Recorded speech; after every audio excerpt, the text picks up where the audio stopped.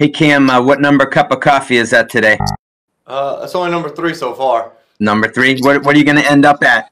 I 6? usually I usually end up about 6 or 7, and then I got Oh, about 3 Pepsis after that or something. So there you go. enough There you- caffeine to last the day. All right, it'll get you through.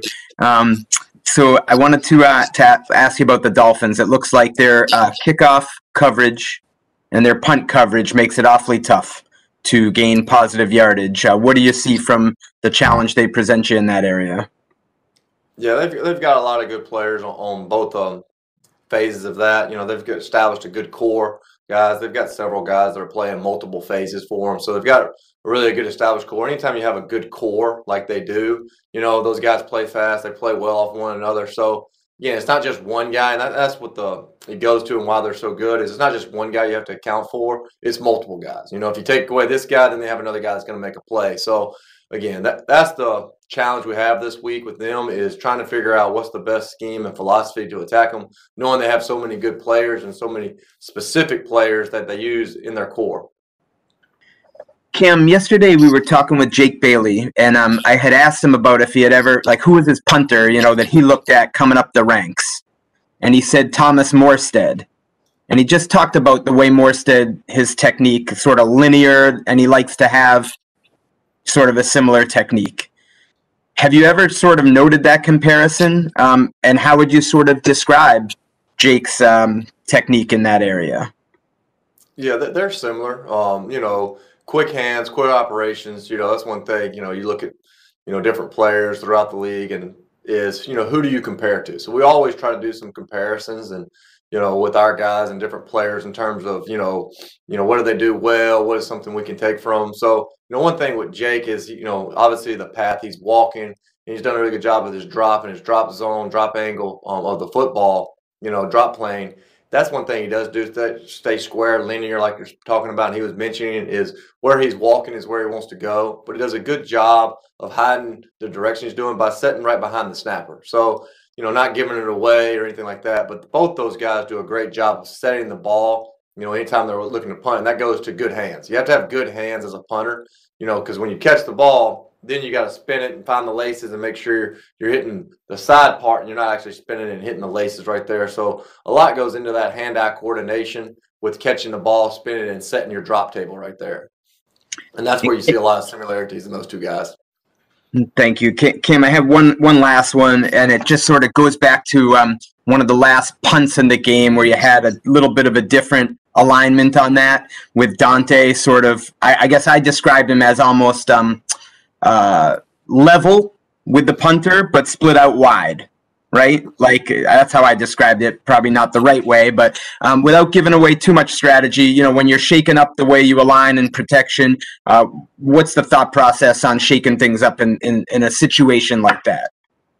Well, schematically, you can't have more than two guys that go down the field on the snap, from a punt perspective.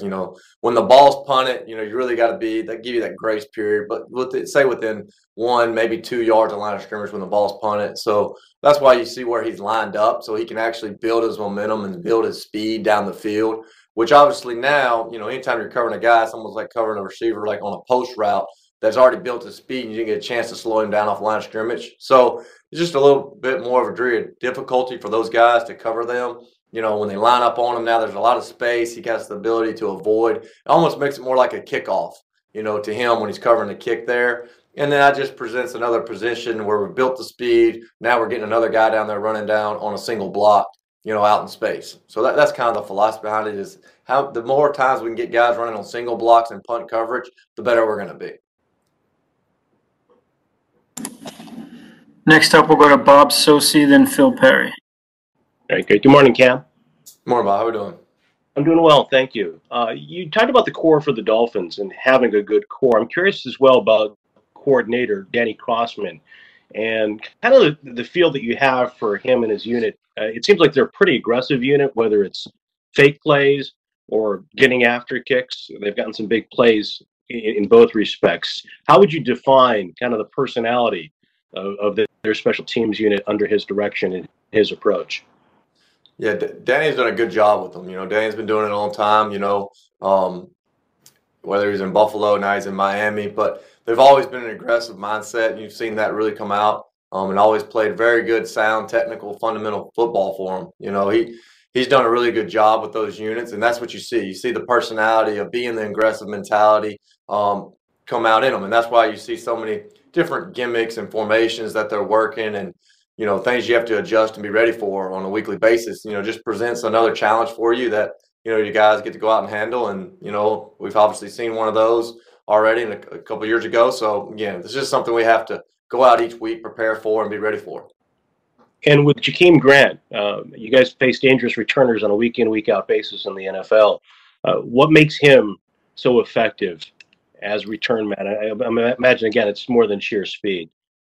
Yeah, no, he does a really good job. He's got really good vision. You know, anytime you're talking about a returner, you know, they have to be able to see the whole field. You know, they have to see that guy coming, have to read their blocks, press and cut. And he does a really good job cutting off the blocks, acceleration. You know, he's got that elusive ability, not just top end speed, but he can start and stop, you know, on a drop of a dime. Sorry about that. And then, you know, that's the thing that makes him so good is, you know, as a guy's coming in, he feels that he can stop, change his direction.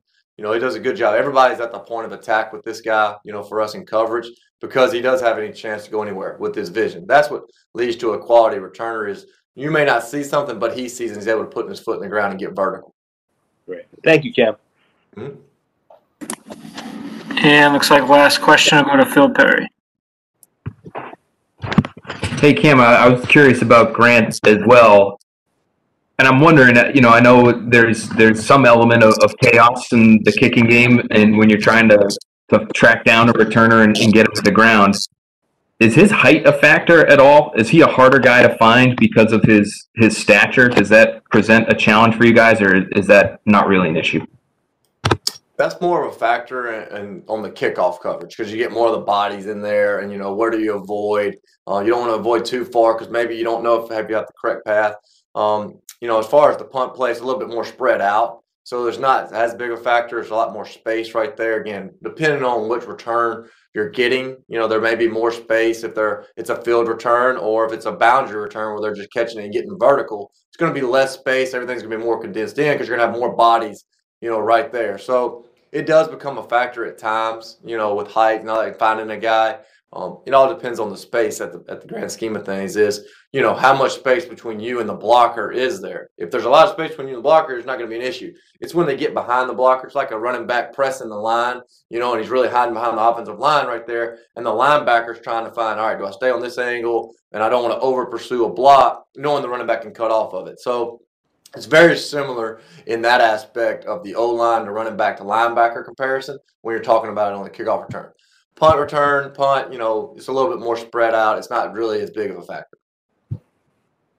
And does he have to? One thing that we've heard before when the Patriots have played really fast guys, like, you know, Tyreek Hill, for instance, you know, I've heard guys say he can outrun your angle when you're tracking him down the sideline.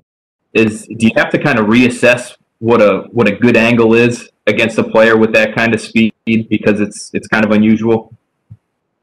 I wouldn't say you have to reassess what a good angle is. I think you have to make sure you maintain your proper leverage. You know, knowing that I can't ever get head up on a guy. As soon as I get head up on him, he's going to be able to go either way, and I know I'm not going to be able to reestablish that leverage and that angle. So it's more so if I'm on the right, I want to make sure, you know, I'm coming in, I want to stay on that side so he doesn't out leverage me. So it's more so maintaining the leverage you have than losing it or trying to rechange your leverage and angle. Got it. Thanks, Cam. Thanks, Bill. Thank you, Cam. Thank y'all.